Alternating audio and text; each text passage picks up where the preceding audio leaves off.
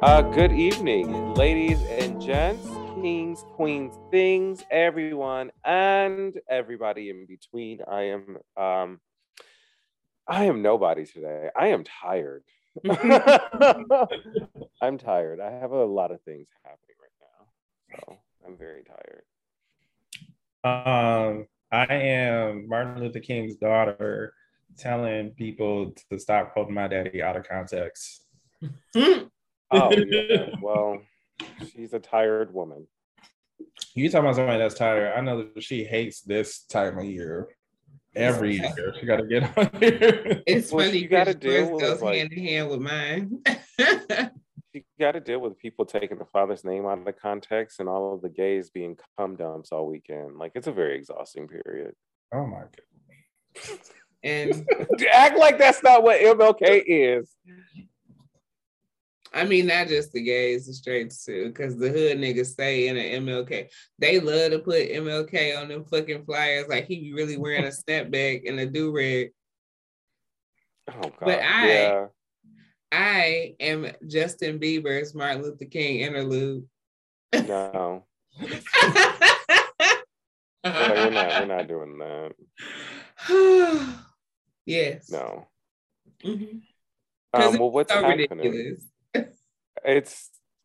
No. It's utterly It did not need to happen. It didn't need to happen. I mean, his weird dreads didn't need to happen either, but here we are. None of this needed to happen. Nothing but Justin Bieber did not need to happen, period. For him to say, well, I'm Canadian and they ain't really teach us Black history, but if y'all talking about it, then I did my job. Like, we're confused. I'm not. We're trying to figure out why you did this. They didn't teach American Black history. Now I know it's Black people in Canada. We Tamia and Deborah Cox. And exactly. Like, not niggas in Canada. Like they talk like, how dare you? You're from the same country as Deborah Cox. No. He can. We need to let him rest with his friends. I mean, his friends is all the niggas we listen to, so who is they gonna keep trying to make him happy. I don't listen to them niggas. They don't listen to like Giveon or any of them other R&B niggas. I don't know any of these people. I don't know that lady. I just listened to my first Playboy Cardi song today, and I want my time back. Why would you do that to yourself? It wasn't me. It was a friend. He's like, listen to this. I was like, this is garbage. Yeah, this is garbage, and I wish I'm about to get litigious on Mr. Playboy and the Carti, because this was a waste of my time. I only know him because that's Iggy Azalea's baby daddy. Didn't know that. What is? Yeah, forgot all about that bitch. Didn't even know that. That's the only reason why I know him, and because he's the one that everybody think is gay, and she kind of hinted at the fact that he might be, but. It also kind of came off as bitter baby mama. Like that's that Shantae Moore energy. Like, oh, I can't. There it is. And honestly, no shade. As much as I love her, Portia Williams season 5 too. Yeah, but she ain't the first person to talk about Cordell being gay. Just like Iggy ain't the first person to talk about Playboy Cardi being gay. Like he gives homo. No. No. Sorry, there's a child here. No, I can care less if that boy vomited glitter, rainbows, and Amanda Lepore. Yeah, I don't care what he do with his life. Like, I genuinely don't know care what you're about his... on. Honestly, I'm slightly afraid for this next generation after watching and listening to that shit. I said, my goodness. Y'all gonna need help. So y'all ready to start with nonsense? Yeah. I guess this segment needs a name, but I ain't thought of one yet. So here we are. So, let's start with gay boy nonsense. So, a TikToker named Rory Teasley. Do y'all know who that is? Because I don't. I mean, I know he's popular. I don't know him. Yeah, he the boy with the big booty. Yeah, well, That's his every other boyfriend TikTok. strangled him to death over a game of Overwatch. Yeah, the one from here.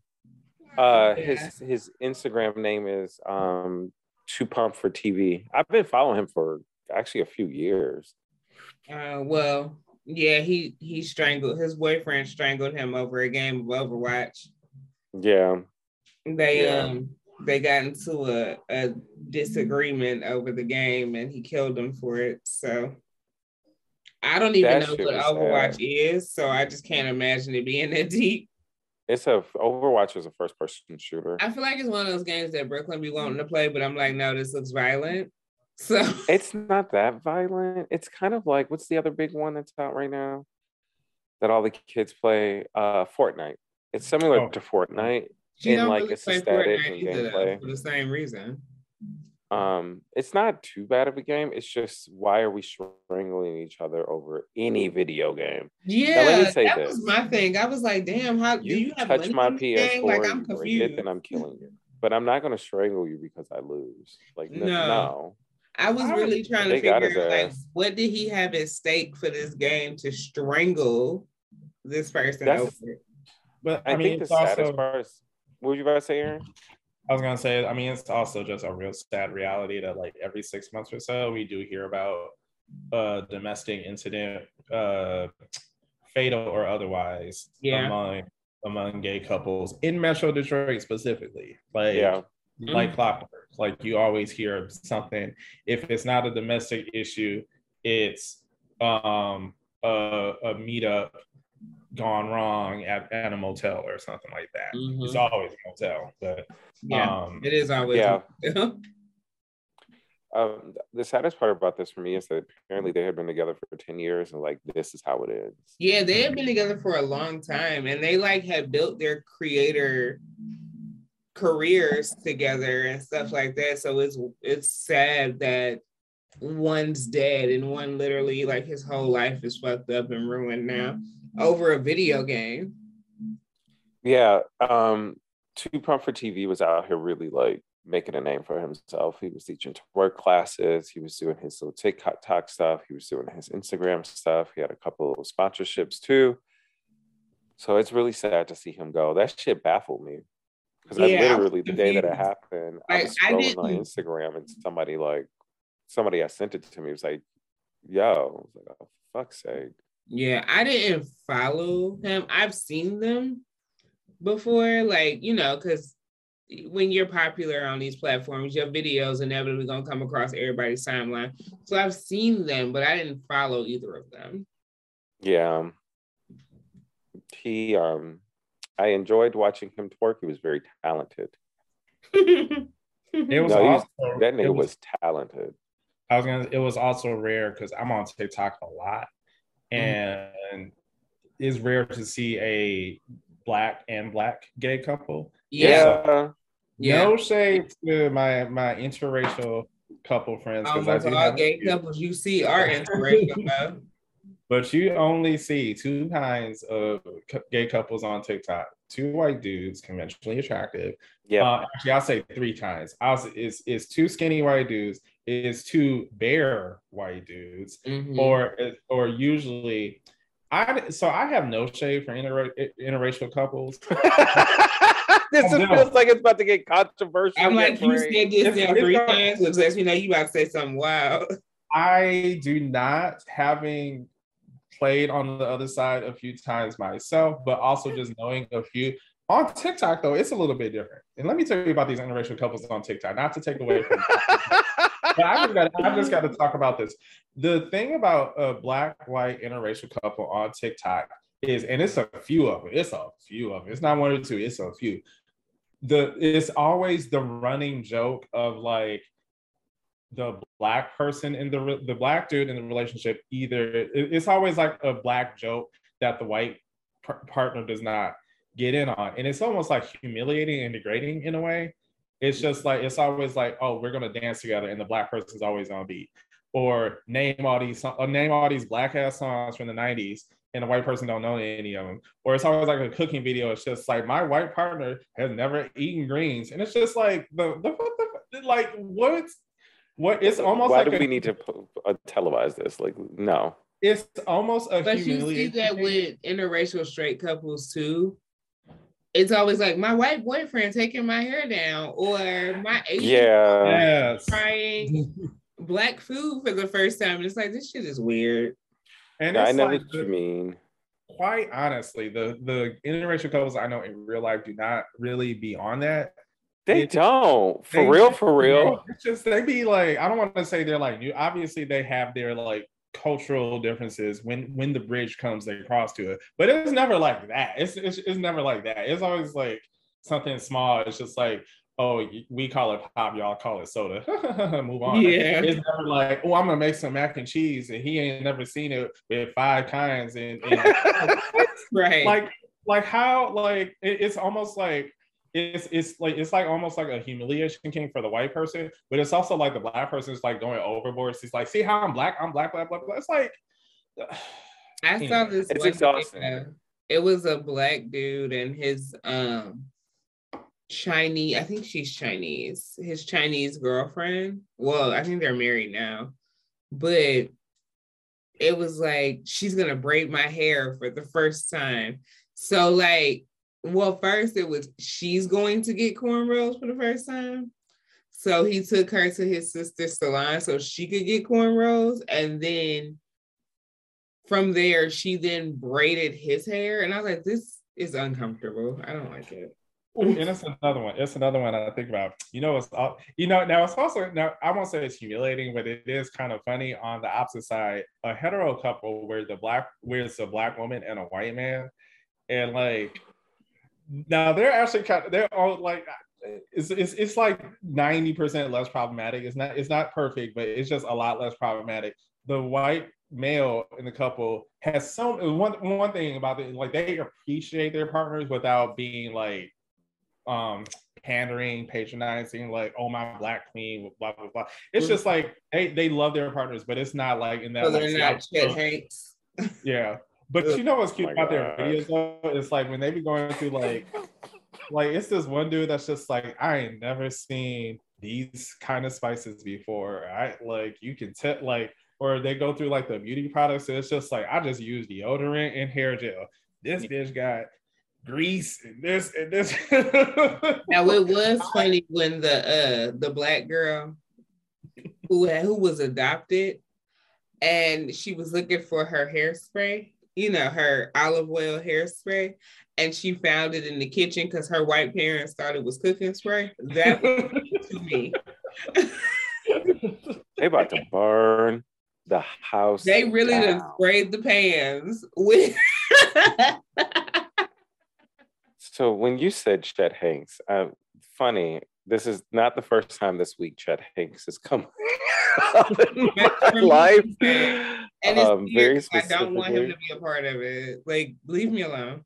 Very specifically, we were standing at work and there was white dude. Dude was gorgeous. And everybody stopped and was like, damn. Even the straight boys were like, damn. And I caught myself because I said to one of my coworkers, I said, we about to have a Chet Hanks white boy summer this summer. And it's a straight boy. And he looked at me, he was like, nigga, what the fuck? And all I could do was just drop my head and walk away. Y'all know I was in Nashville over the weekend. Oh my God. Nashville over the weekend. So I went to brunch and I'm sitting there and I'm having a conversation with the person I'm having brunch with. And this white man sits next to me and he was aggressively fine. Like, I was just like, why are you attacking me with this fineness? Like, it was distracting. I couldn't even finish my conversation. I said, this nigga has to move because I can't focus. Like, it was too much. Hashtag Chet Hanks. Yeah, but fuck Chet Hanks, so no. No, seriousness, everything about him. Yeah, fuck him. Like, seriously, your daddy is. I blame Drake. Been quiet, but here you are. Right, I blame Drake for Chet Hanks, and also his daddy knowing how to play spades.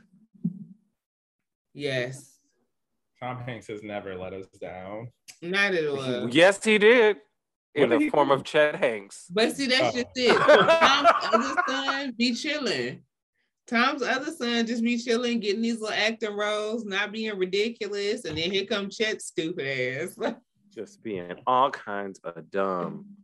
He done fucked one black girl, beat up another, and now he's just an expert in all aspects of blackness. Allegedly. But he also got hit with that fucking cast iron skillet. He forgot. That's what we do.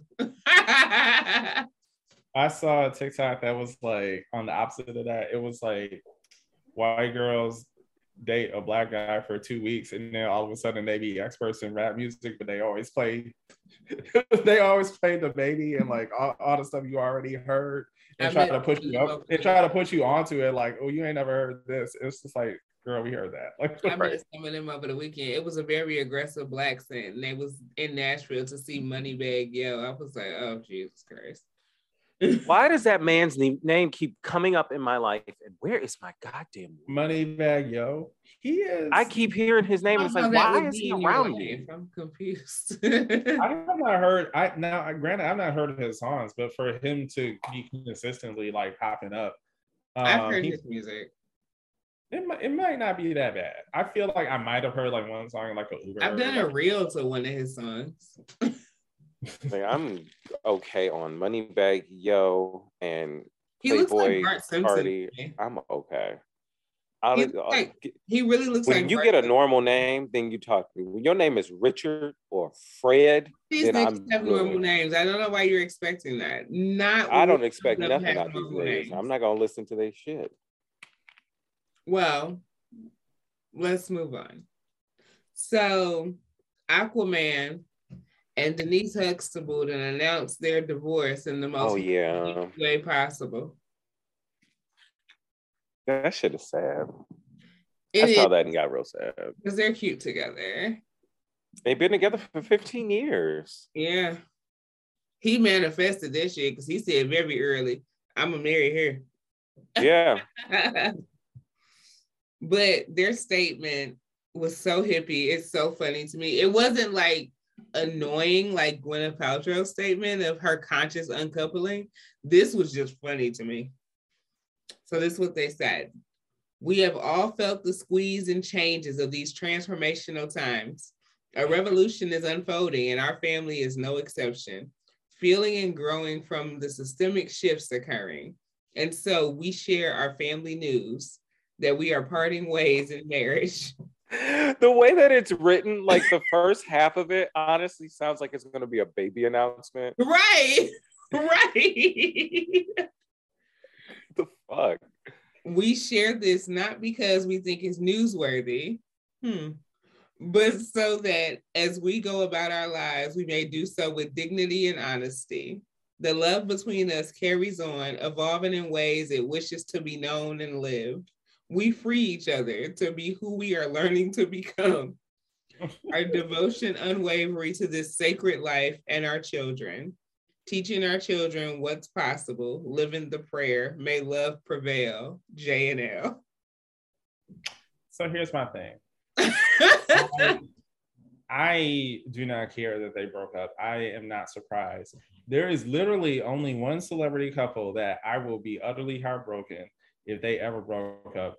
I don't care if you break up with your ex or break up with your spouse when you are 99 and 100. I would not be surprised. But I promise you, if we lose Grant Hill and Tamia, that ain't never happening. If we lose them, there is no hope for humanity. Just send the asteroid, blow up the Earth. Everybody else, I don't care. I don't care if because nothing surprises me. Nothing surprises me about breakups and divorce at this. I also kind of say the same about Beyonce and Jay-Z because I don't think either one of them going nowhere. No matter what, they ain't breaking up either. I don't think they're going anywhere. No. She did Lemonade, and he been holding her ankles ever since. I mean, at least not until I feel like if it was to happen. It would be when the kids are older. Yeah. Like grown. And by that time, he'll be like 80 years old, so it won't even fucking matter. No. Also, I'm like, because he is significantly older than she is. I feel like once he starts hovering around 60 and she is still in her 40s, like she might want to try something younger, you know, See, I being see her. it as I think it's gonna be like Celine Dion and her husband. They gonna be Oh out yeah. here solid until he died, and then she gonna go find, you know what I'm saying, her little young piece. Well, part of the reason why people of any that have any kind of age gap, really, especially as you get older, is because that younger person helps to keep you youthful. Mm-hmm. So yeah, I mean, as long as he's up and running and he's still being Hove, like we good, you know. Yeah. And I'm I sure mean, she got. you say Aren't they both 60. vegans now? Yeah.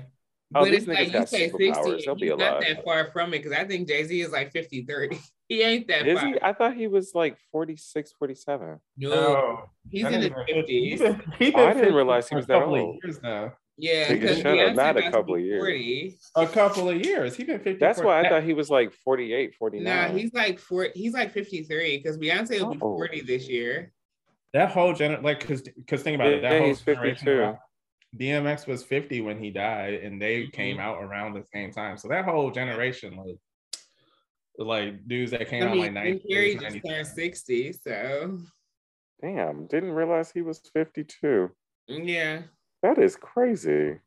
And he walking around. I hate it when he had those locks in. He still has them. What are you talking about? He still has them? Let him go. Those fucking okay. That's Look, what I'm saying. I love our people and I love our hair. His freeform locks. That's I hate freeform locks. That is a midlife crisis. It's a cry for help. It is a cry for help. Shut up. I'd be like, you got to shave this now. That's if gonna you be want his hair long for the hair, rest get of a his life. That is never going nowhere. Well, if they keep forming the way they are, shit, them things gonna break off. I don't know. They kind of thick. Who really knows? Yeah, because it's those damn freeform locks. Like, what's his name? That was a rapper that went on. That don't help. That went on Love and Hip Hop Miami, the light skinned one with the one big lock. And then it turned around into a knot. Yeah, I know who you're talking about. He used to rap with Rick Ross. I don't remember his name, but I know who you're talking about. I hate freeform locks. I'm sorry, y'all. I mean, no. You know, it'd be like this. That's the one contribution the South could have kept. They could have kept that. That's his, that's his tribute to Basquiat, because he's an art guy. So I mean, that's what he said. Right. Look, I'm just repeating what was said. I don't personally, I kind of want him to cut him off, but it ain't my head, so I don't care. I feel like you can pay tribute to an artist without looking like a damn fool. Yeah, just collect the art. Do what you got to do. The Basquiat's estate don't even mess with any of that, like the whole branding and association. Oh no, they do. Because when I tell you Basquiat's art be on every fucking thing, the second I saw that shit on Uniqlo, I was like, oh, y'all just be licensing shit. All right. Oh yeah, I do have a Basquiat shirt from Uniqlo. I do too. I was like, y'all just be licensing. That's just they license the name of the workout. Yeah, y'all just be licensing shit. Y'all don't even know. Y'all don't even care where y'all license this shit to. It's just fuck it. Can we get a coin? Like Aaliyah's uncle. Oh. Anyway, so TMZ decided to talk to Lamar Odom in the wake of this Tristan Thompson nonsense, in which Lamar Odom said that Tristan Thompson is corny and Khloe deserved better. Now, to that, I say, my editors noticed, sir, didn't you cheat on her too? More than once, twice? Because according to your memoirs that I listened to, you said Khloe used to be running up in hotels to beat bitches up because you was out there cheating. So, pot kettle? Saying. I am okay. No. I'm just saying. Nope. And it's only because we talked about third trimester Tristan on another episode that I felt the need to even mention this. But it's like you can't call him corny for doing the same shit you was doing because you was out here wilding loose. I'm curious. Lamar didn't need to say one. Lamar didn't need to say nothing. Not a damn thing. He didn't need to open his. He could have kept his mouth. If he felt like Chloe deserved better, he could have kept his motherfucking mouth shut and not be another fuel to the fire or adding to the distress that this woman is already facing. He really could have kept Wildcat. You could have kept your mouth shut. Mm-hmm. And if that's how you felt, you should have called that bitch. Yeah. Don't sit your ass down, Lamar. I quite honestly thought he was still in that coma. Like, because we literally have not heard from him for that long. Wasn't that the wildest? Like, wasn't he like with some strippers or some prostitutes? Nothing in Vegas. Just leave it to you. And getting in the hospital for a long time. Yeah. And that's why Chloe held off the divorce because he was in the hospital, and then his auntie tried to fight Chloe. Lamar Odom, coma. Yeah, he was in a coma because they found him in that damn brothel. But then at the hospital, his auntie tried to fight Chloe. Lamar Odom, coma brothel. Because Chloe didn't know his family like that because he never introduced her to his family. So when all these people show up, she wouldn't let them go upstairs. And his auntie really tried to fight them. And then his other auntie was like, "You bitches ain't that cute. No fucking way." I mean, yeah. But she didn't know them. So it made sense why she didn't let nobody up there because she didn't know these motherfuckers. She like, because he never introduced her to his family. So he racked up a $75,000 bill at a brothel, and then ended up in a coma. Yep. Leave it to you, Aaron, to bring this shit up. Because he OD'd on multiple drugs. I just finished listening to his book, so that is just. That's why I was wondering why he was trending. But he was trending because people just realized that he used to date Taraji P. Henson, and that's who he was with before he got with Chloe. Yeah. How do people? Never mind. People didn't know that because she not one. She already said, if you ain't got no ring, bitch, you're not going nowhere with me. And yeah. And plus, she kind of keeps a lot of her life private. Yeah. People was very much like, why would you leave Taraji for Chloe and blah blah blah, like. Because he thought Chloe was going to be easier. Yeah, because Taraji wasn't playing that shit with you. Get the fuck out of here. So Kanye West has been in the news a lot. Oh, for fuck's sake. Listen, all I do is tell y'all what the fuck is happening. I don't make the niggas act stupid. I just tell y'all when they do. So... First, there was the fan that he punched in the face. He punched a fan in the face? So this is the story from what I understand it, because he went over there on Hollywood Unlocked with Jason Lee's messy ass. I did see he was on Hollywood Unlocked, and I was very confused by that. The way I understood this to be it was outside of a nightclub, and he was out there, and it was like his cousin was out there and some other people, and this fan was like trying real hard to get an autograph, like being mad aggressive. And Kanye kept telling the fan to talk to his cousin, and the cousin wouldn't step in, so him and his cousin got into it.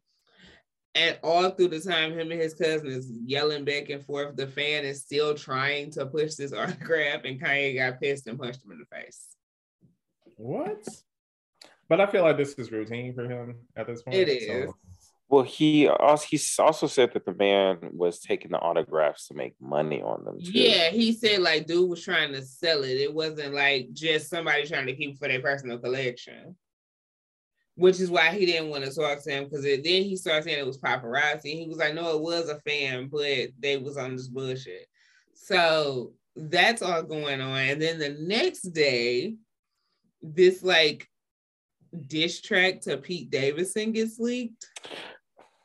Where Yeah. like he said something like God saved me from that crash just so I can beat Pete Davidson's ass, and talking about how he's mad because he went to SNL with Kim and she kissed Pete in a skit and he didn't know that they were like seeing each other. But from what I understand, they didn't start seeing each other after SNL. So I don't even know what he's talking about. And then was saying that, you know, Pete's in the house and he's not allowed to go there. And so he bought the house across the street from her. And then it was like, it's been a lot because then like Chicago had just had a birthday. She turned 4 or something. And he went on Instagram Live talking about how won't nobody tell him where the birthday party at, and Kim trying to keep his kids from him. And they like, no, it was a misunderstanding because we didn't know what the fuck to send your invitation to because you don't have no home. He said, I do kind of have oh, go ahead. He said Travis Scott gave him the address to the party. He did get there eventually. Somebody gave him the address and he got there eventually, but they're like, you don't have a place where you live, which Kanye has said he didn't have a home until he just bought this one across the street from Kim. So it's like, where we gonna send an invite to, nigga? We don't even know where you be at. Like, it's so clearly buying a house across from your ex and doing all this other kind of stalker behavior is out of line. However, I do have a little bit of an unpopular opinion about, I'm not saying that once you're separated from your partner or spouse that you don't have a right to move on, but I feel like because there are kids involved, you do need to have communication about like, I'm going to be here with our child at this place at this time with this person. I agree with that.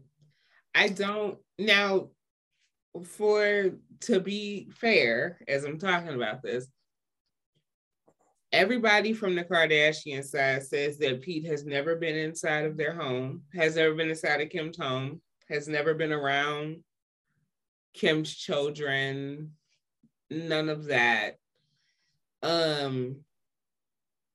They said that he wasn't at the baby's birthday party. I haven't seen any pictures to indicate that he was. So I don't feel like Kanye is the easiest person to communicate and or co-parent with because he's very much, I want everything to happen the way I want it to happen. And a big part of his beef is that he wants to approve North's TikTok videos before she posts them. Yeah, as he should though. But yes and no, because it's like you're not the parent in the home. And if her mother deems it appropriate, why do you need to, you know what I'm saying? This isn't average. This isn't the average. Right. But it's not like it's not like both. No, I get that, but it's also not like Kim ain't never been famous. Yeah, no, but also too, they both should have say over like, oh, well, this is you can post, because let's stop and really think about what the Kardashians have exposed of themselves to be that famous. I don't disagree completely, but at the same time, I do go back to one, if you look at the evolution of the Kardashians, they've definitely gotten, especially Kim post robbery, they've definitely gotten more. Also, your child shouldn't have a TikTok. Like, your kid shouldn't have a TikTok. Like, any TikToks that you do, that should be done, you should be doing with your child. No, Kim is in. That's what I'm saying. Well, no, because I've seen a couple of videos of North running around with her little camera on live when she running around with the phones sometimes here and there, but for the most part, Kim is in almost all of these TikToks. She don't need a phone. She's rich. The way I look at this is like, yes, both parents have a say in what goes on with the children. Very much so. I'm not at all saying one parent has more of a say than the other. My problem is that Kanye is not the custodial parent yet he wants 24-hour check-ins as if he is. It's like, if that's what you want, then just be the custodial parent. I mean, that's it too. Because if you're not going to be the custodial parent, then you don't get to dictate hour by hour what happens in my house. Also, get your child off of fucking TikTok. Because if you take that phone away from that little girl. It's not like North got this TikTok after y'all split up. North had this TikTok when y'all was together. Get her a little don't have an issue with her having the TikTok. Little iPod. Get her a little iPod. She download her little games on it. But who she got to call? She ain't got nobody. She ain't got no job. Well, I ain't gonna talk about that because I know a lot of shit. Most of Brooklyn's class has. I know most of these kids have phones. The algorithms be giving kids stuff different than the adult stuff. But it's like, it's not like she got a TikTok post y'all breakup. She had the TikTok when y'all was together, so you didn't have an issue with it. So to now step in as if her mother isn't a good enough gatekeeper because you have to be in control is weird to me. So I'm exhausted by all of them. I mean, you continue ridiculous. With the nonsense. That's not Kardashian involved, but it's still foolishness. It is. Well, Kanye, on the note of Kanye, I just need that man to sit down somewhere, go get some help, do some self-reflection, drink some water, take a nap, maybe wear something that's not an oversized Carhartt coat. I need maybe him feel to take good off for yourself a little bit. Boots. I'm tired of him in the squeaky boots. The way I see I'm just tired of him. The way I look at it, if Kim is legitimately withholding his children from him, that's dead fucking wrong. And she's wrong for it. But if he's just saying that because he's not allowed 24-hour unfettered access to her and those children, he needs to grow the fuck up. I highly doubt that you don't get access to your children, but I also do. I think it's somewhere in the middle. I think it's one of those things where she's like, no, you can't pop up whenever you want. But so I don't want to be involved because it's very clear that he wants her back, and it's very clear that she does not want to be involved. And I think it's one of those things where it's like, because he doesn't have access to her, he's spinning it as if she's not allowing him access to his children. Yeah, what I was going to say was I feel like it's something in the middle, but I feel like because of what we have seen from him very recently, as far as like public outbursts, there could be a willingness to withhold the children a little bit more because he has been acting a whole ass fool. Yeah. Especially in the midst of all of this, all over Al Gore's internet. Yeah. Like he's in a grave of his own making. Let's let her rest. Yeah. Well, Cardi B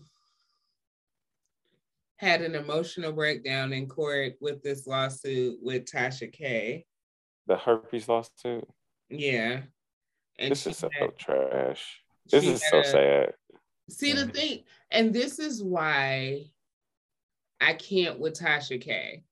Because she throws a lot of shit out there with no evidence behind it to get clicks. And it's really damaging to people.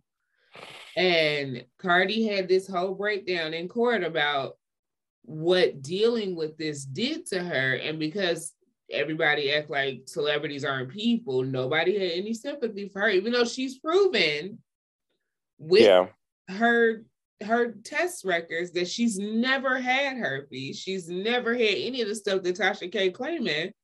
But they all like, well, she can say what she wants. She just a blogger. Why do you care? And it's like, because when you put that shit out there about people, it does have an effect. And this is why I cannot fuck with Tasha K like that. So there's some things from Tasha K I can stand and watch. Like Tasha K is actually a very talented interviewer, right? And that's why it's everything else. She doesn't have to do that. That's the thing too. She doesn't have to. Because she can just do good interviews. everything else is just garbage and nonsense.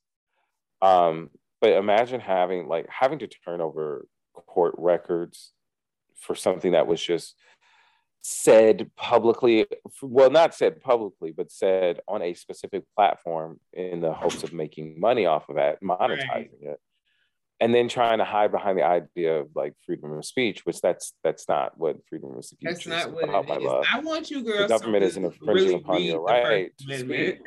Like, you are being held accountable for something that you said and profited off of. And to really go to other blogs and try to paint Cardi as like a bully trying to take you down, when in reality, you have really spread very damaging false information about this woman. And now you're being held accountable for it. And now you're going from place to place trying to make it like she's bullying you. It's really weird and really gross. And it's just like, it's victimhood. She's turned herself in a situation to being the victim. Yeah, but it's like, you are a talented interviewer and you could just do good. You can do trashy interviews, but you can do them well. Right.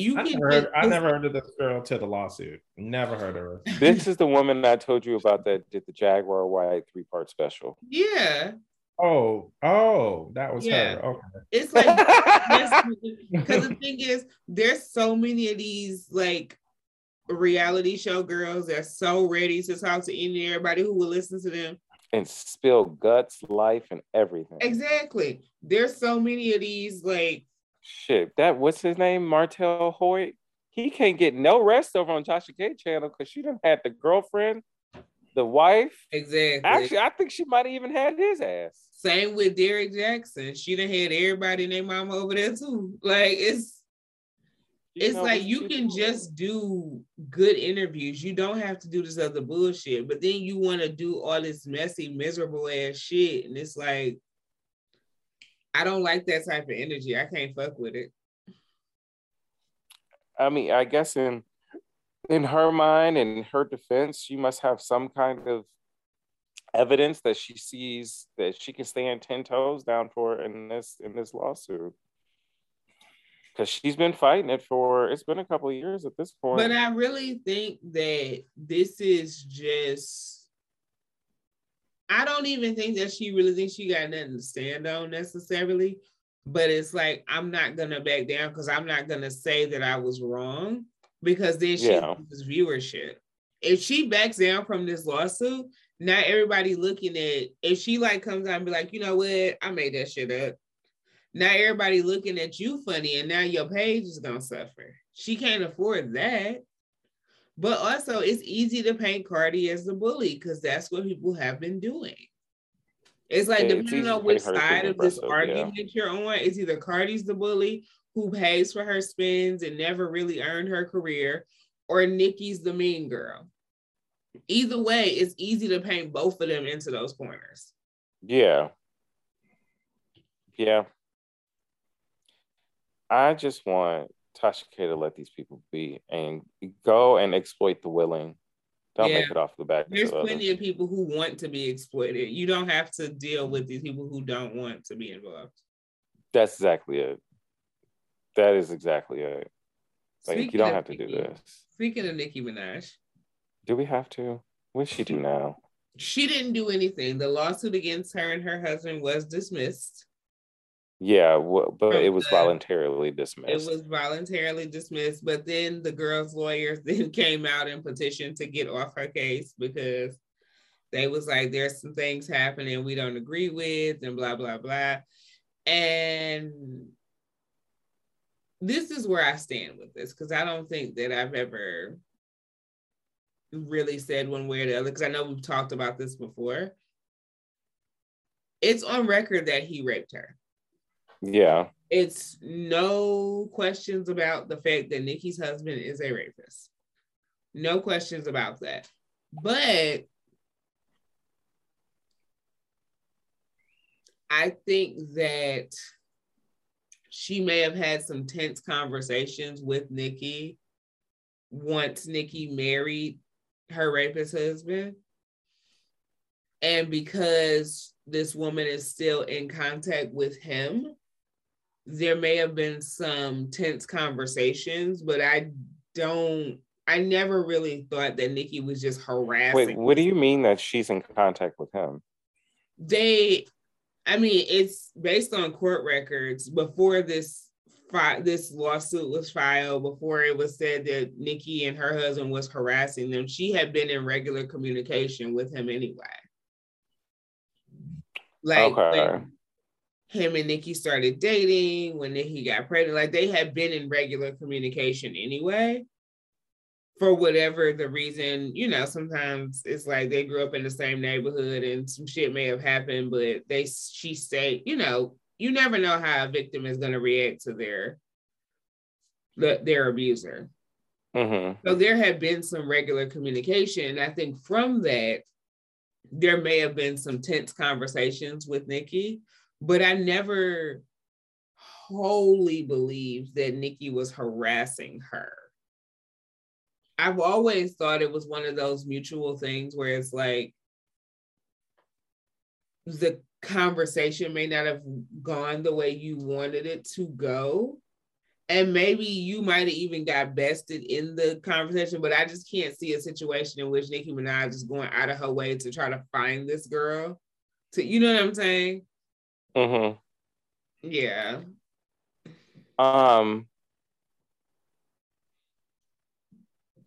Well, one, I'm glad this case is done. Me too. Two, the whole discourse about this on Twitter has been uncomfortable, to say the bare minimum, very least. Yeah.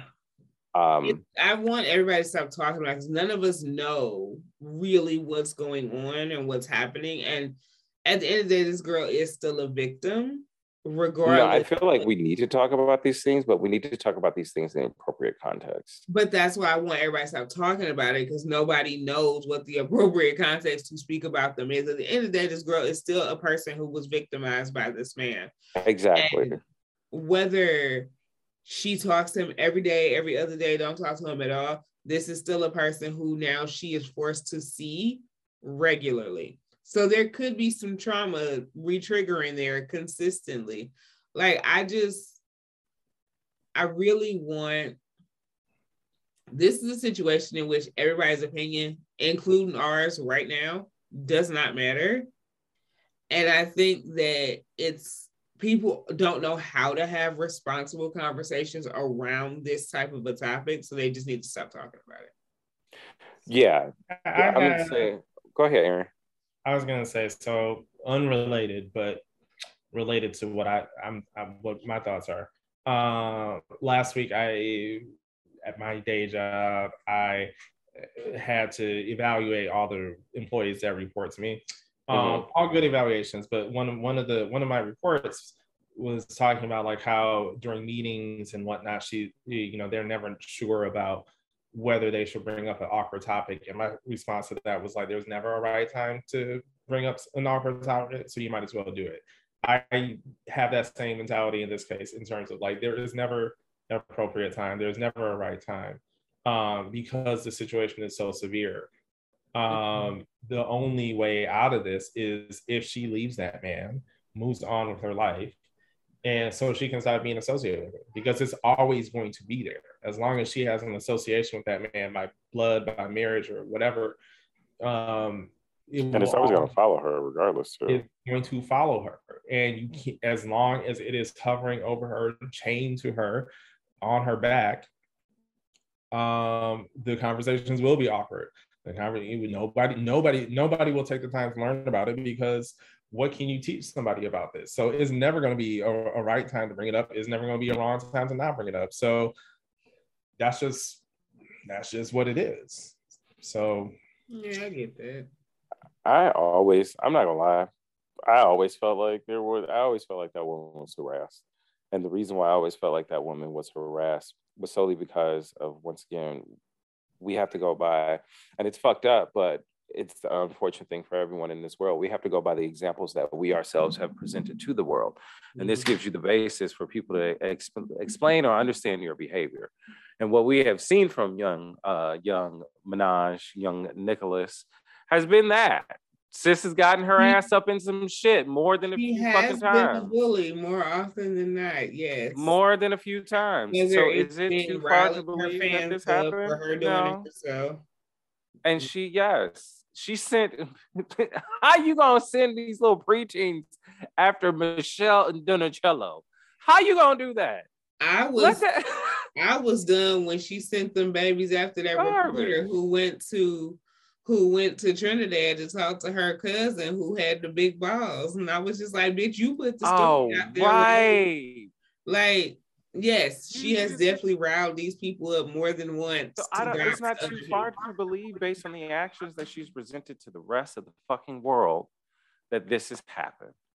Are there other extenuating circumstances to this case? More than likely. But I'm sorry, we gotta go by what you have shown us previously. And this is what you've shown us previously as being a possibility. I just think the truth is somewhere in the middle. You know what I'm saying? I think that Nicki Minaj was harassing that girl. That's just it. It's my damn weed. Bitch. So Britney Spears and her sister still going at it. Yes. It's been a lot. I'm not going piece by piece, but it started with the Good Morning America. And up until this point, Britney said that after her and Justin broke up and she went home and she saw her sister laying on the couch watching TV, then get out to go get in a raft when she couldn't even get a drink from her mama because her mama was high and shit. And she said what she should have done was slap both of them bitches, but she didn't. So what exactly is juicy about this information about when Britney and Justin, who were 20, 21, 22 when they broke up, and she was sad about the breakup? Yeah. Like what are you giving us right now? Like what? So so Britney's whole thing about all the, and this is a case where I side with Britney. Because Britney's whole thing. I do too. I'm just wondering what are you getting by letting us know this? Because Britney's very much like, Miss Jamie, you've never worked for shit. You got your Nickelodeon show because you were my sister. You are now trying to sell a book off of me because you talking about shit that never. She was like, you were 15 years ago when all this shit first started happening. You was like 12, like. You weren't around me like that.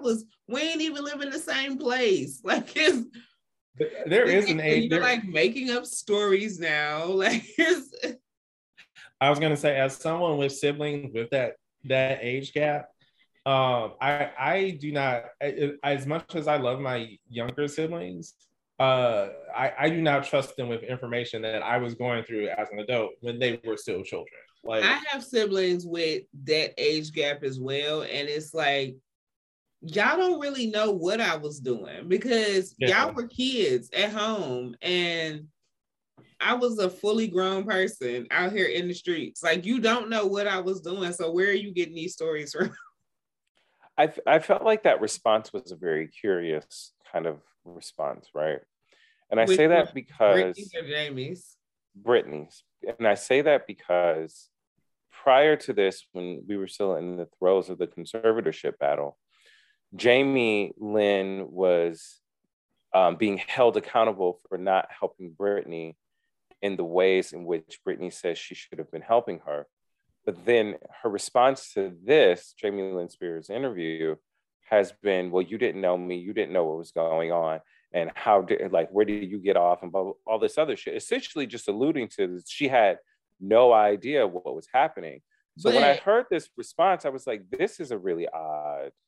So what I got from Britney's earlier, when Britney was earlier talking about her family, especially considering the age gap too. Well, that's what happens. What I got from Britney's earlier responses, especially when she was talking about her sister, was all of y'all have so much to say now, but where was y'all at when I needed help? Because there was a time when Jamie Lynn was responsible for her finances. So for Jamie on paper, yeah. Talk about, oh, but I also, had no idea about any of this and blah, blah, blah, blah. And it's like, yeah, you did, because you were a part. But it's like, Brittany's like, you telling these stories like I pulled a knife on somebody and all this other shit. Like, girl, I wasn't even around you then. Like, what are you talking about? The thing about sibling age gaps is like you essentially have three different phases of the sibling age gap. You have the point where you are where the younger sibling is a child and you're also still a child. And you have that brief moment of time where both of y'all are still kids, still minors, and then y'all both walking and talking and doing all that.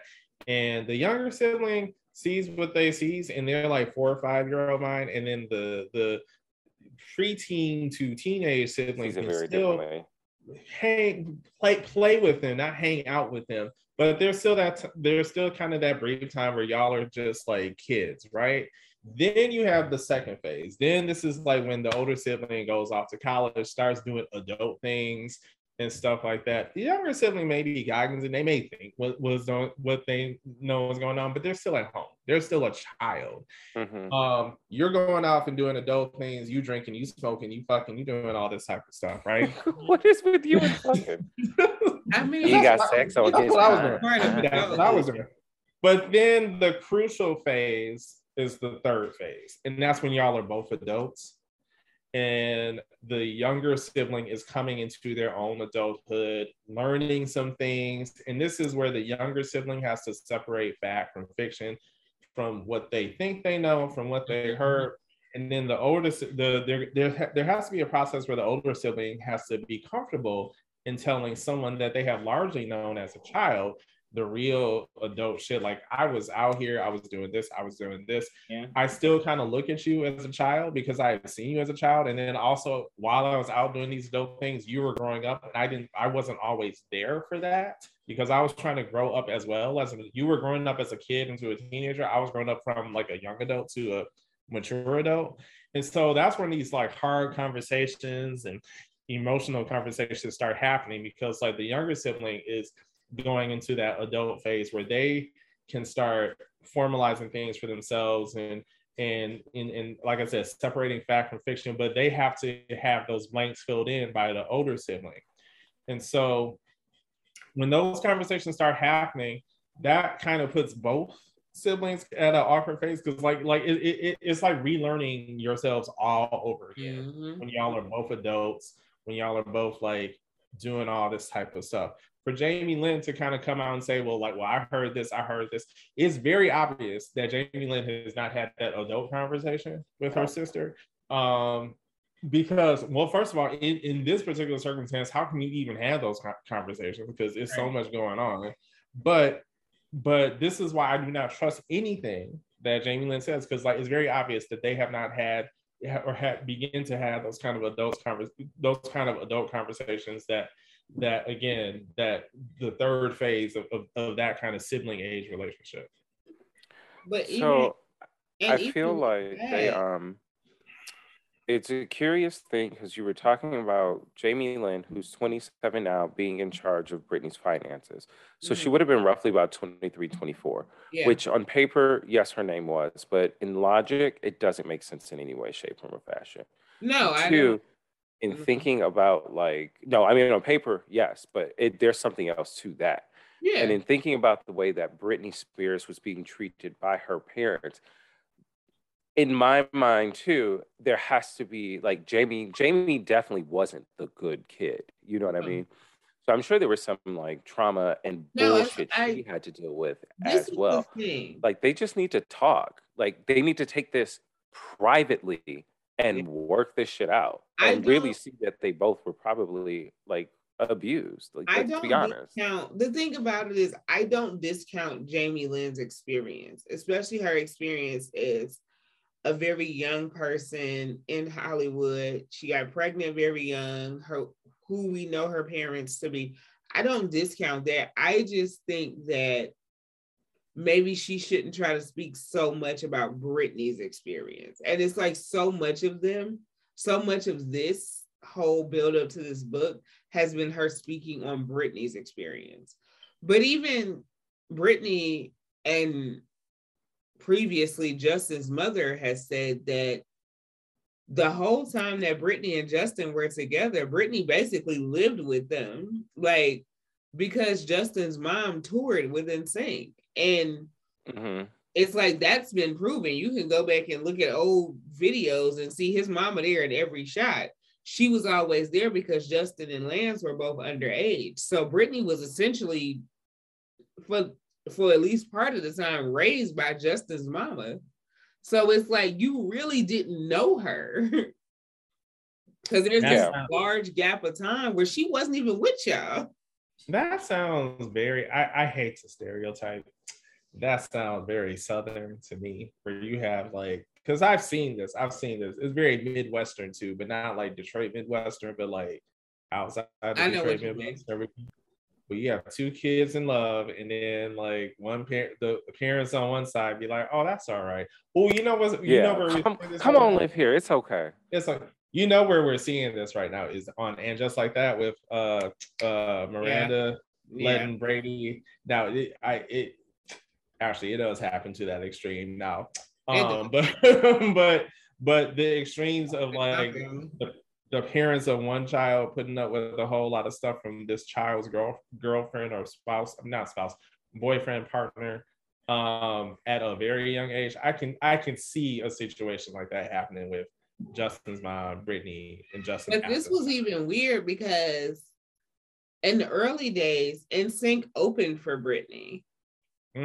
So it was even, she, like, Justin's mom was like the only adult on the fucking tour that didn't work for them. You know what I'm saying? So it's just, I don't know. I think it's weird that so much of, I don't even know, I can't even say so much of her book because I haven't read it, but so much of her press around this book has been about Brittany's experience when she didn't have to. She could have just said, I'm not here to talk about that. Her experience is her experience.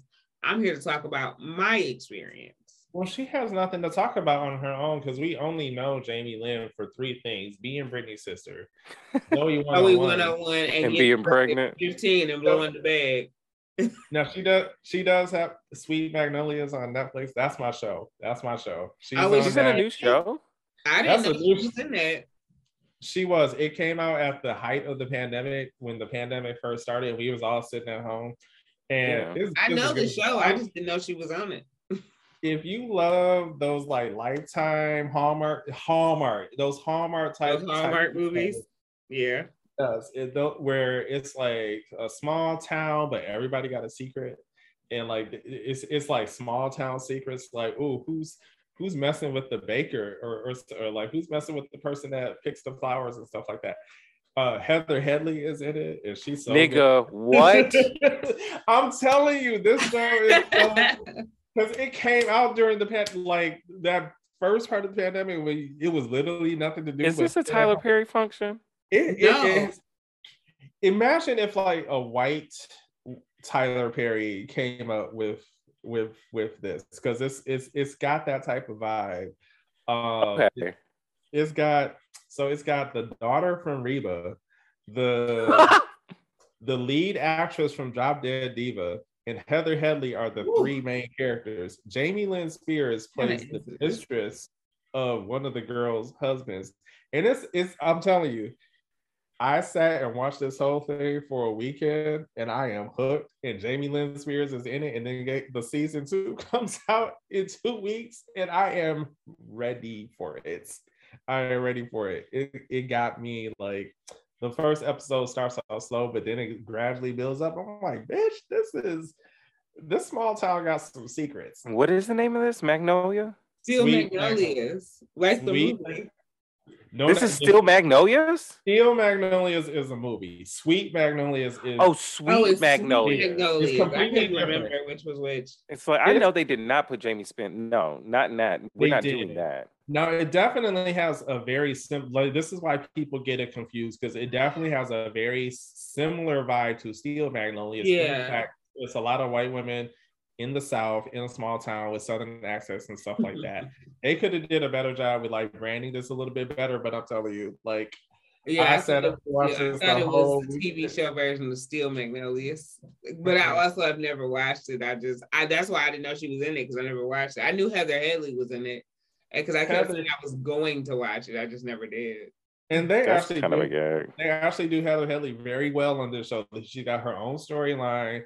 She be acting a little bit in this show. Like I wish she was sing, but like she be giving you like she be giving you story. She be giving you plot. Like Okay.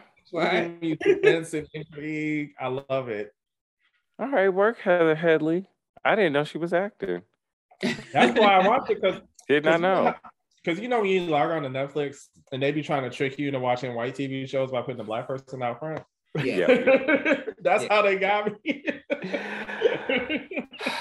Nigga, I hate you. Netflix I'm mad you said that. No, Netflix is good for that. They will very much trick you into watching some white nonsense by putting that one black person up front. I was like, Heather Headley's on Netflix since she getting the Netflix money, and then I look, I'm like, damn, she is she on a cast full of white people? But is that the girl from Reba? Damn, that bitch. But then they build you. I mean, they got me though. They got me. They build you up to it. I'm like, this is good. Let me. So Kendrick Lamar. He's talking about light-skinned girls with natural hair. He is set to produce a comedy in which a black man works as a slave reenactor for a museum. And then he, along the way, finds out that his white girlfriend's family owned his family. There's just no way. There is no way you can explain that to me. I don't care if it's a drama. What you talking about? There was a museum here that was doing that. I just no. I don't care if it's a drama. I don't care if it's a comedy. If it's satire. Do I want anything to do with it? Absolutely fucking not. Absolutely not. We are so done with slavery. Anything with some exceptions. But for the most part, no. I don't want nothing to do with this because fuck all of this shit. See, you had me at the black man who is a slave reenactor at a museum, and that's only because there is a museum here where that was a thing. My issue is you lost me at the family. My girlfriend's family used to own my family. That's where I was like, okay, left turn. It sounds like it could be two things. It sounds like they're either going for satire / comedy, or they're trying to go for the comedy. It is a comedy. But my thing is nothing in my spirit wants to be involved in this. I'm gonna be honest, not with Kendrick Lamar's hands on it. But for me to have to watch something like this, there has to be the hands of like some kind of feminine and smart energy. So I will explain the context of this offline, but I saw Slave play on Broadway. Oh God, no. I was gonna go see it, but my tickets got canceled because of COVID. So I saw Slave play. It was interesting to say the least. My point is though, I feel like we can do very smart comedy. We meaning us. We can do very smart comedy without going the slavery route. Like invest this energy in making something hilarious, funny, and also thought-provoking. Like I love comedy. I love to just sit back, laugh, turn my brain off. But even more, I love the kind of comedy that's just like, oh, it's a message here. What's the message, right?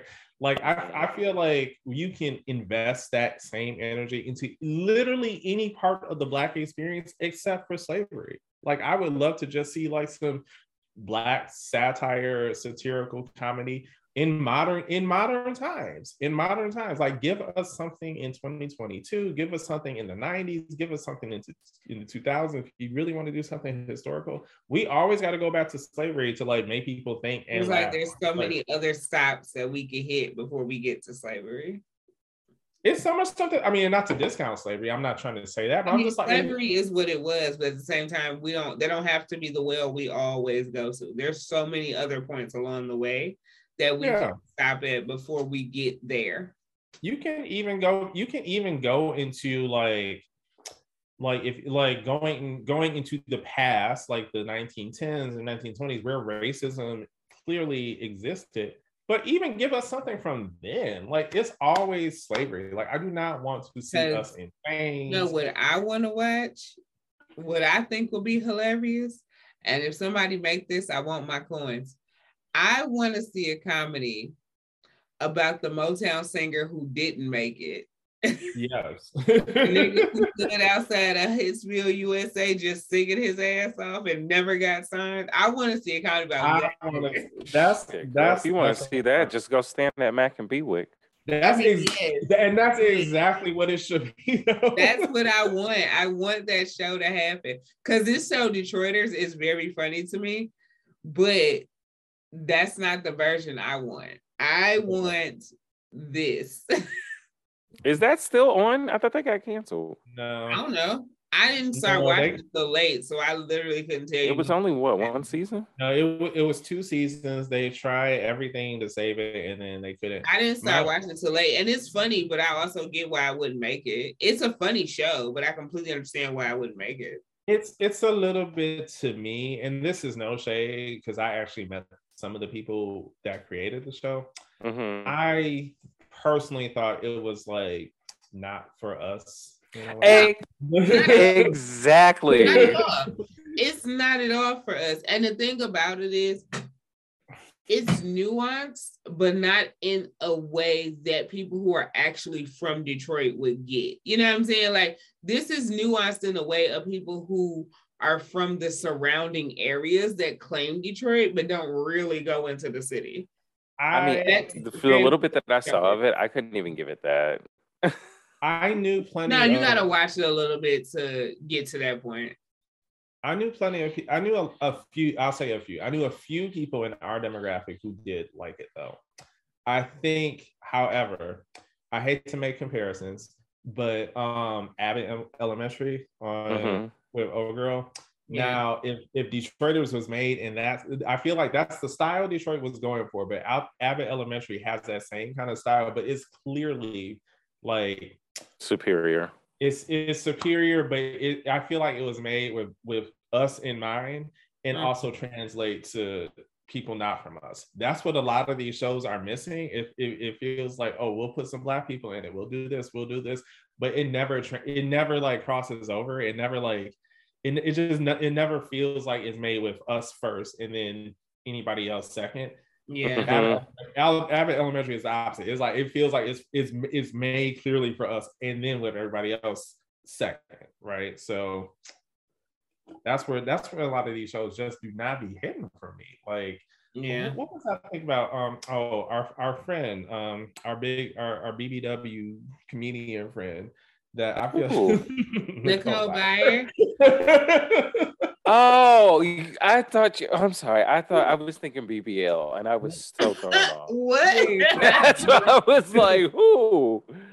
Talking about BP. She's in that category where it's just like she's not making it for us. She's making it for us second, and everybody else first. She's making it for white people that like to be around us, but don't really quite understand us.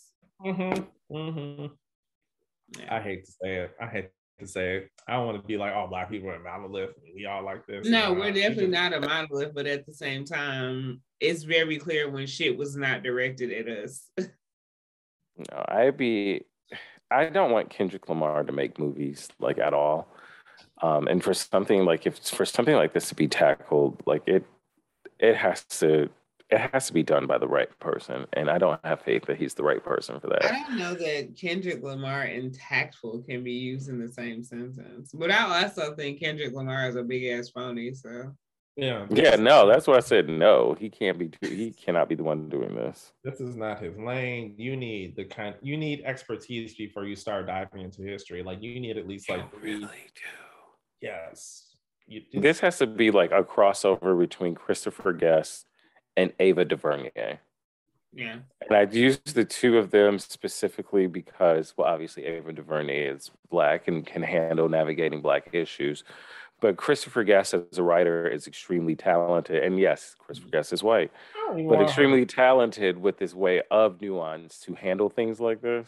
I don't even want her to do it. She's going to be the type of person that would like Did y'all see that one movie or see the scene from the one movie where like the black person gets shot by the police and he falls on the ground and then the blood stain that comes out of him is shaped like the continent of Africa? Yeah. No.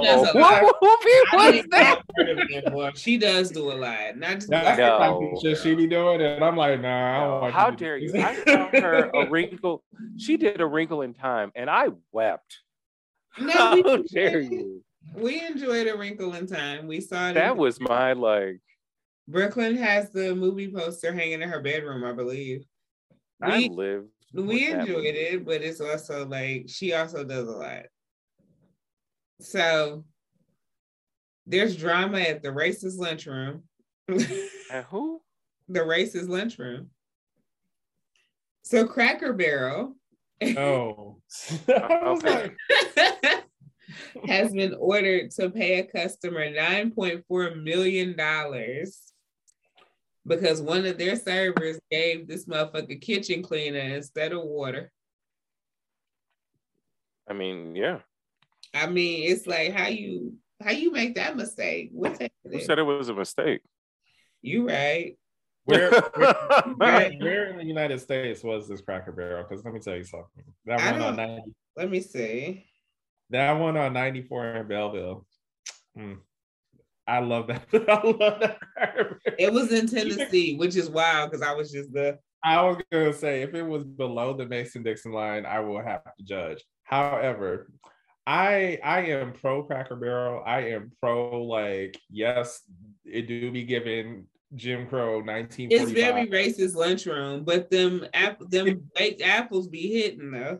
They do that French toast, that sausage, those little miniature bottles of syrup. You can ask the server, you can put them in your purse. It do be giving colored only water fountain vibes, but we be in there. we be that one on 94 in Belleville. I'm telling you, that was low-key the spot from like 2004 to like before y'all started calling Cracker Barrel racist. Now don't nobody want to go there no more. Like, I mean, I go when I'm down south, but it very much be like, it very much give Confederate flags on the porch behind the niggas in the rack, behind the white people in the rack and chill. Like, I go when I'm in the south though, because I actually think I went to Cracker Barrel this weekend because I was in Tennessee. I'm sure I went to Cracker Barrel this weekend. I don't do the Cracker Barrel. Them baked apples hitting. I'm okay. Yes, the bell rings and it says nigga when you walk in. But even still. I don't mess with Cracker Barrel. If I'm going to a racist place, I'm going to Waffle House. Oh, I can't fuck with Waffle House. I've lived. I be having heartburn and shit. That shit too goddamn greasy. And you might get shot. The cook might shoot you. Shit. Don't get your shit back because the cook gonna shoot you right in the fucking your face. Like we got lucky. The last time we went, we got very lucky, and the woman, it was an older white woman who was taking care of us, and she gave me a Waffle House princess pin, and I was the happiest gay in all of the world. I went to a Waffle House in Atlanta, and the people at the table next to me was being very, very belligerent and weird. And the server was like, y'all gonna have to get the fuck out. Like straight up said, y'all gonna have to get the fuck out. What the fuck you gonna do if I don't? The cook came from off that grill and was like, bitch, what is the problem? And pulled a whole ass gun on these niggas. I said, see, this is why I don't come in here. This is the type of ghetto shit I can't be around. Well, this weekend has proven that it's not just the blacks with the ghetto shit. Oh, not at all. Ghetto shit happens. Well, Aaron know what I'm talking about. Ghetto shit is across racial lines. So, the weekend, everybody was doing the most because they was like, the weekend's the number one streamed artist of the year, blah, blah, blah. And I'm like, first, chill out. It's been 15 days. Calm the fuck down. But Billboard then came out today and was like, no, girl. No. Because The Weeknd is not number one. It's actually Gunna. And this was the Billboard statement. In partnership with Billboard, data deemed suspicious and unverifiable is disqualified prior to the final calculation. This can cause delays in publication, which all that says to me is they thought The Weeknd was number one, then realized this nigga had fake streams and was like, no, we're not going to do that. Let's get the number one to who it actually belongs to. I don't understand everybody's fascination with The Weeknd. I don't. I don't either. We don't do coke. That's why. I was I wasn't gonna say that, but like so I am gradually becoming a Weeknd fan. Because when he first came out, there was that very strong association with a very particular kind of substance user, and I was like, this isn't for me. But after like I will like tell my speaker to be like, oh, play this. I put on some of his music in the background, and it got beyond like the singles and got into the album stuff. I was like, oh, this isn't bad. I can see why people would like this type of stuff. Where he kind of loses me though is just kind of like this like thirst for trying to white be approval. Yeah, like this thirst, like he gets compared to Michael Jackson a lot, and while The Weeknd himself has not outright said yes, I am the next Michael Jackson, I feel like he is subconsciously chasing that. He did a cover of Dirty Diana. Oh yeah, he did do that. Does he make any happy music? No. Yes, he does. He does? That one song. The only song I know of his, like that I actually know is the one from 50 Shades of Grey. So the one song that got me hooked a couple of years ago, I Feel It Coming with Daft Punk. They used to play that on the R&B radio station. It's happy. I've heard the song, but I couldn't tell you. I don't know the lyrics. Like I literally couldn't sing that song. The only one I know the lyrics to that's not Dirty Diana is the song from 50 Shades of Grey. You Deserve It, I think is what it's called. So I Feel It Coming. That's the one where it's just like, if Michael Jackson was still alive today, I could hear him maybe doing a vibe like this. Like it'd be certain songs where it's just like, I can hear Michael maybe thinking about this. This would be like a B-side to like a major Michael Jackson song. Like he does kind of give that vibe just a little bit. I think some of the comparisons are valid, but like I said, he loses me where it's just like he be like openly chasing those comparisons and not like trying to do your own thing. So I always lose an artist when they be like, oh yeah, I'm buying into that. Just yeah. I mean, I don't understand it. The hype. Like it's just that's what he does. There's no. I don't know that his music makes me uncomfortable. Because you don't. Some of that music do be given like toxic masculinity, but like yes, it does give like. But I think with him though, it's just like he buys into that.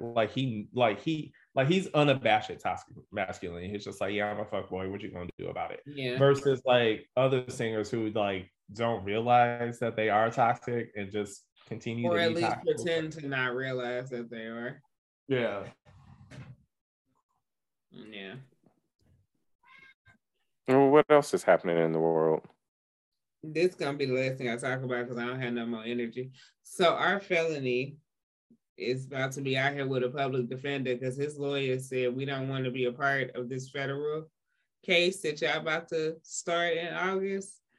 And since he can't afford to hire another lawyer because his net worth is negative $2 million, he about to try to fight a federal case with a public attorney. Yeah.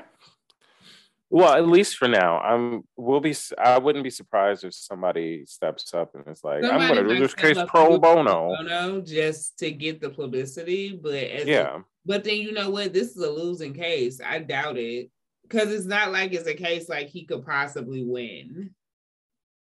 No. Well, we'll see. We'll see what they have to pull. I can't see anybody wanting to do a pro bono because what do you gain from it? You're going to lose.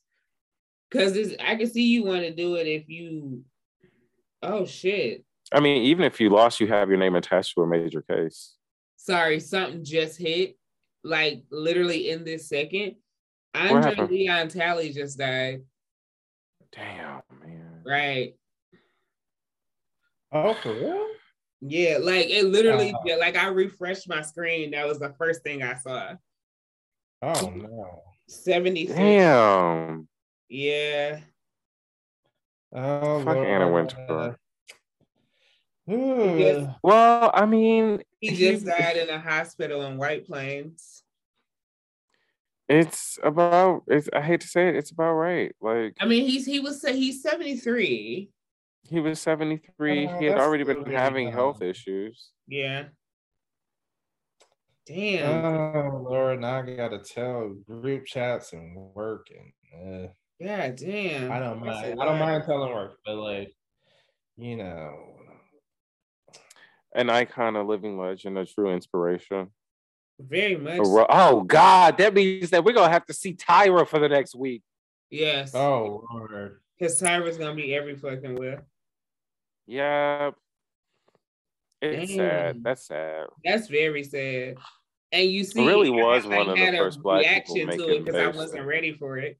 Like, it really was one of the first Black people truly making strides and pushing that way in the realm of fashion and print work.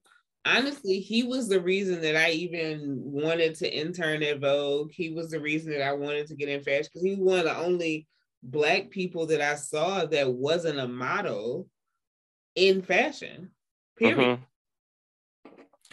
He was by far one of the most talented editors. Brought us some probably the most iconic spreads over the years. Vogue was at its best under his leadership. Very much so. Yeah, editor. Their best editor at large. Was he? No, he wasn't still editor at large anymore. He wasn't. At least I don't think. He stepped down. He left Vogue in 2013, but he still did work with them, especially when it came around the Met Gala and stuff like that.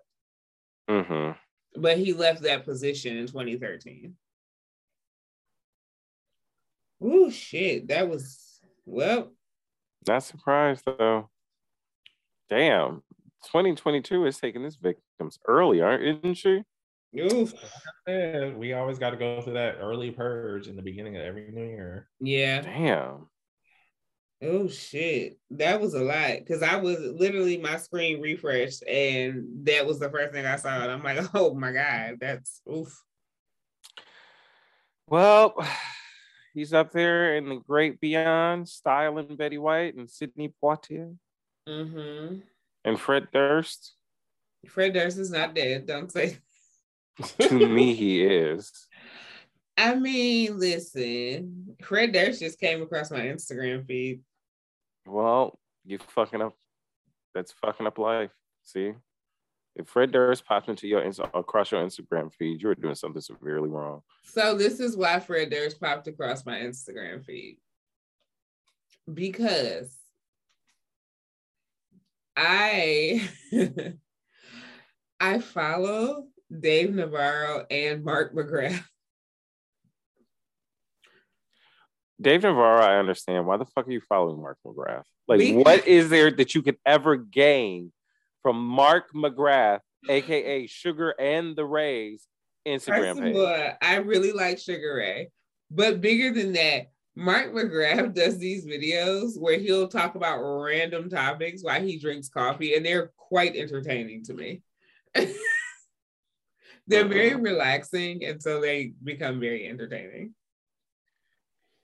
So that is why Fred Durst came across my Instagram feed, because now Instagram does this weird thing. It's like, because you follow blah, blah, here's this person. It's like, you're getting more sponsored content, even from people's like personal pages. But that is also how I found out that the lead singer of Blink-182 has cancer. I literally that's how I found out.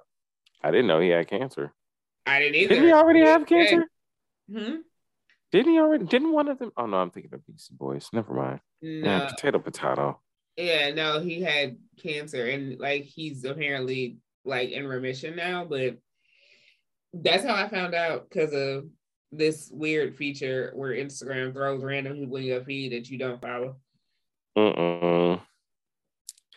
Well, how are y'all? What's been going on in your lives? How are y'all feeling? How are you feeling? Blessed, productive, prosperous? You feeling sad from the winter?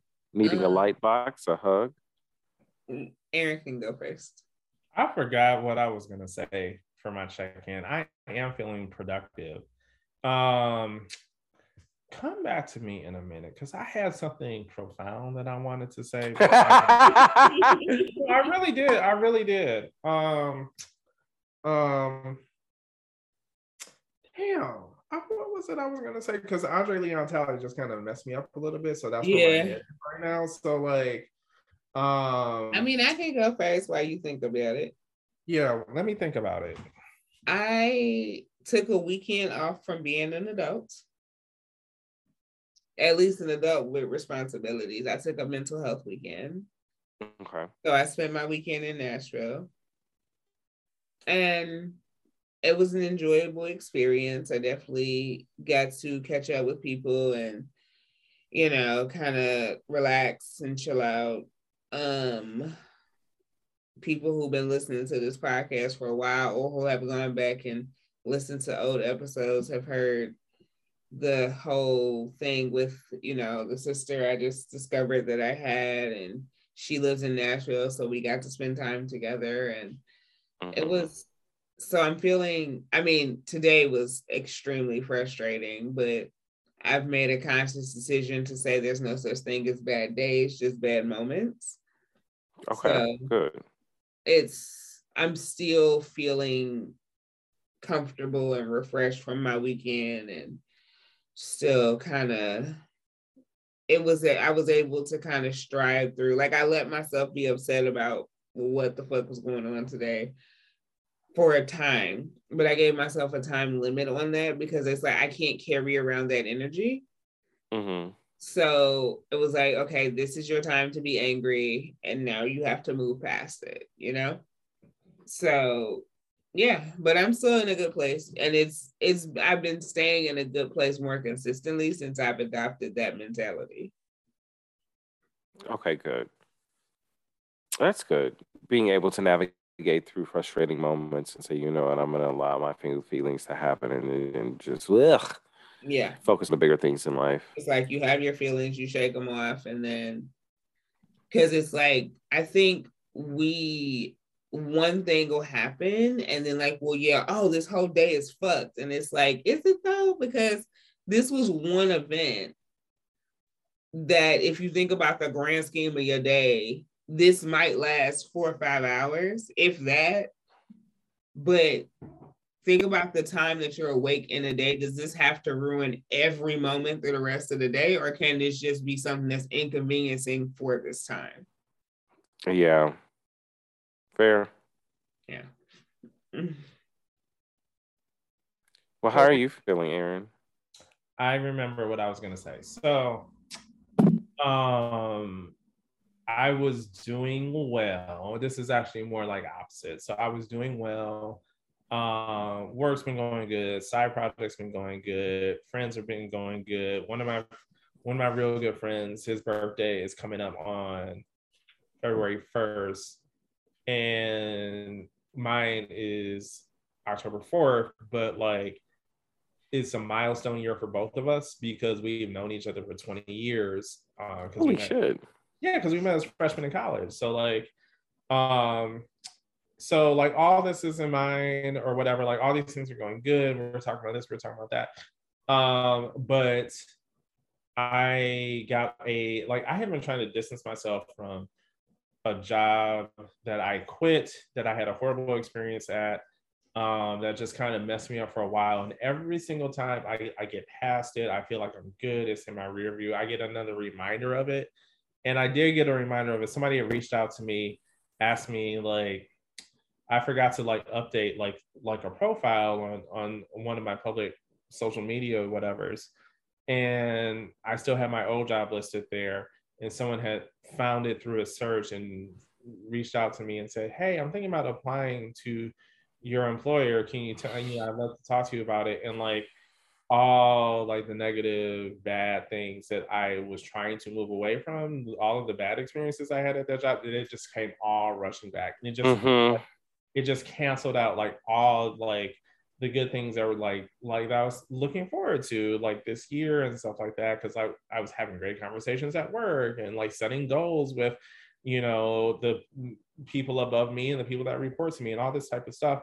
And so it just kind of made me realize that, like, you know, I responded to this person that was asking me about it. I was just like, girl, don't go work there. Like, like that's it. I'm just being honest. But like, yeah, it just kind of reminded me that like I still have some work to do in terms of like it's still gonna be a long time before I recover from this. Like, and I hate that it happens, but I know that I'm not alone in that. I know several people who have had bad experiences with employers or bad bosses or whatever the case may be.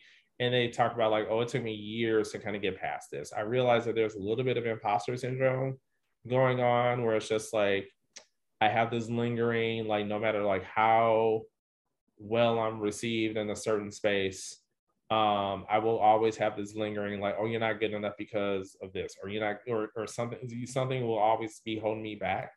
I do not know the tools that I need to get past that. There's always therapy, but I'm just like, I did that already. Like, what else is there? But it is something that, quite frankly, I am negotiating, I am navigating, in that I don't know when it will end. I don't know if it will ever end, but like, part of this negotiation is always going to know that like it will always like come back to me when you least expect it. So for some people it's grief, for some people it may be waves of depression, it may be seasonal depression, it may be something or whatever. I have been fortunate enough to know how to navigate grief, know how to navigate seasonal depression, and just like regular everyday depression. But this particular thing is something that like I am not quite prepared for, but hey, part of life. So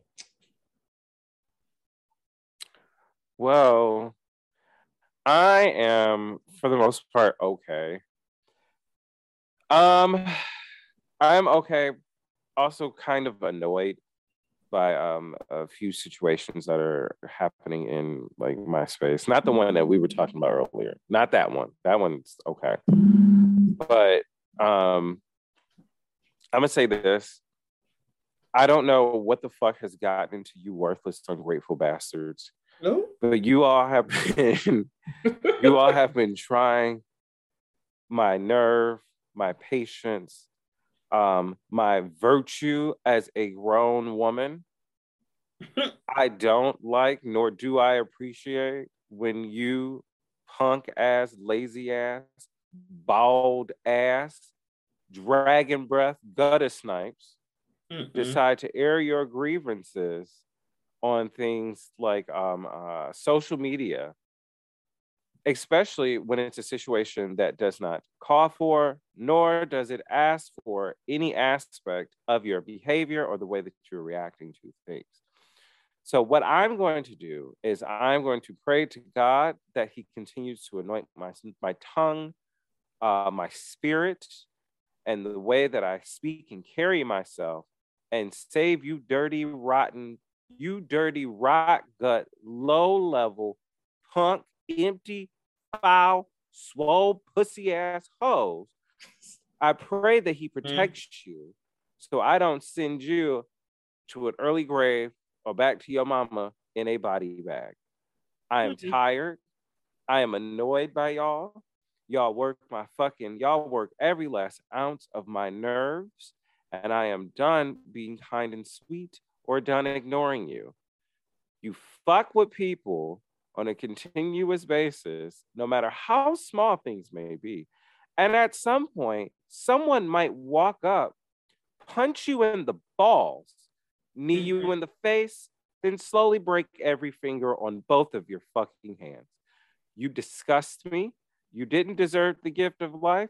And this is proof that your mother, the ugly, whorish sow that bore you into this world, has no respect for the gift of life and had no balls, gumption, no balls, no gumption, no audacity, no capability to take accountability for the actions and raising you in the way that she has deemed to be acceptable.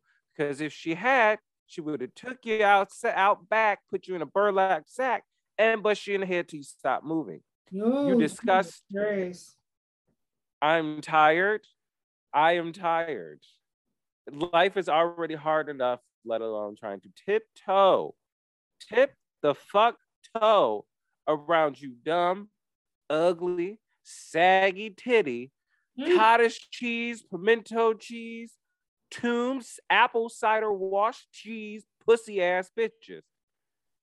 And on top of that, your breath smells like goat piss. Burn in hell.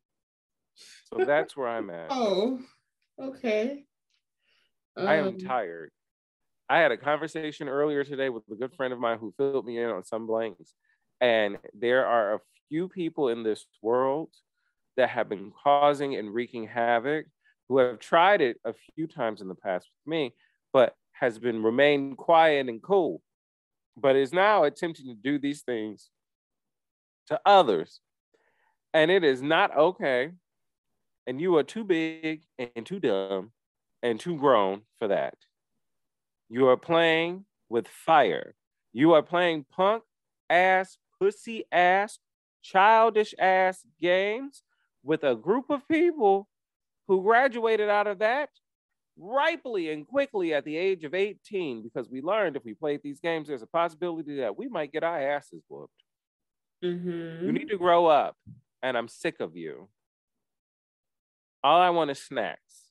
I want snacks, and I want to watch Drag Race, and I want to play Uno on my phone. That is all I want. Stay away from me.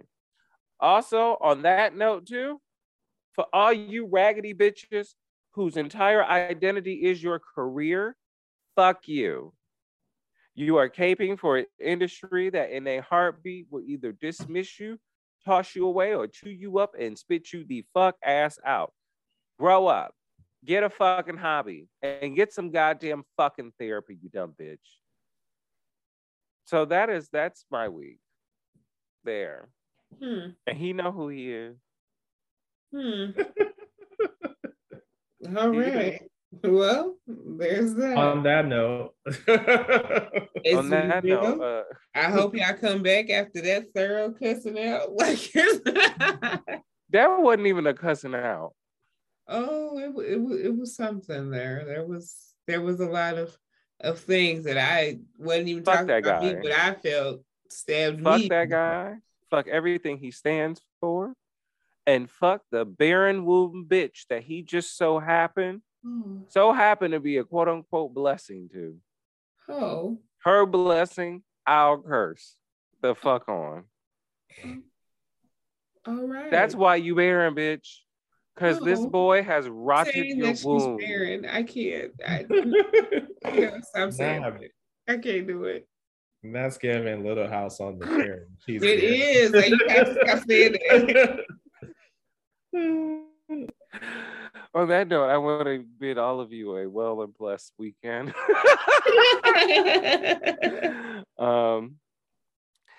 I'll be praying for each and every one of you and for myself a lot along the way. Remember, you can click the links in all of our bios for every single solitary thing that we do. And on that note, yeah, we'll just bid y'all a goodbye. And if you try and run up on me, bitch, I'm going to beat your ass. God bless. Wait a minute. Somebody said it's time for some of the old white people to die again. And on that note. Remember Oscar So White? Death So White. Somebody said, no. All right. No, we're done. Bye, y'all. I can't. No,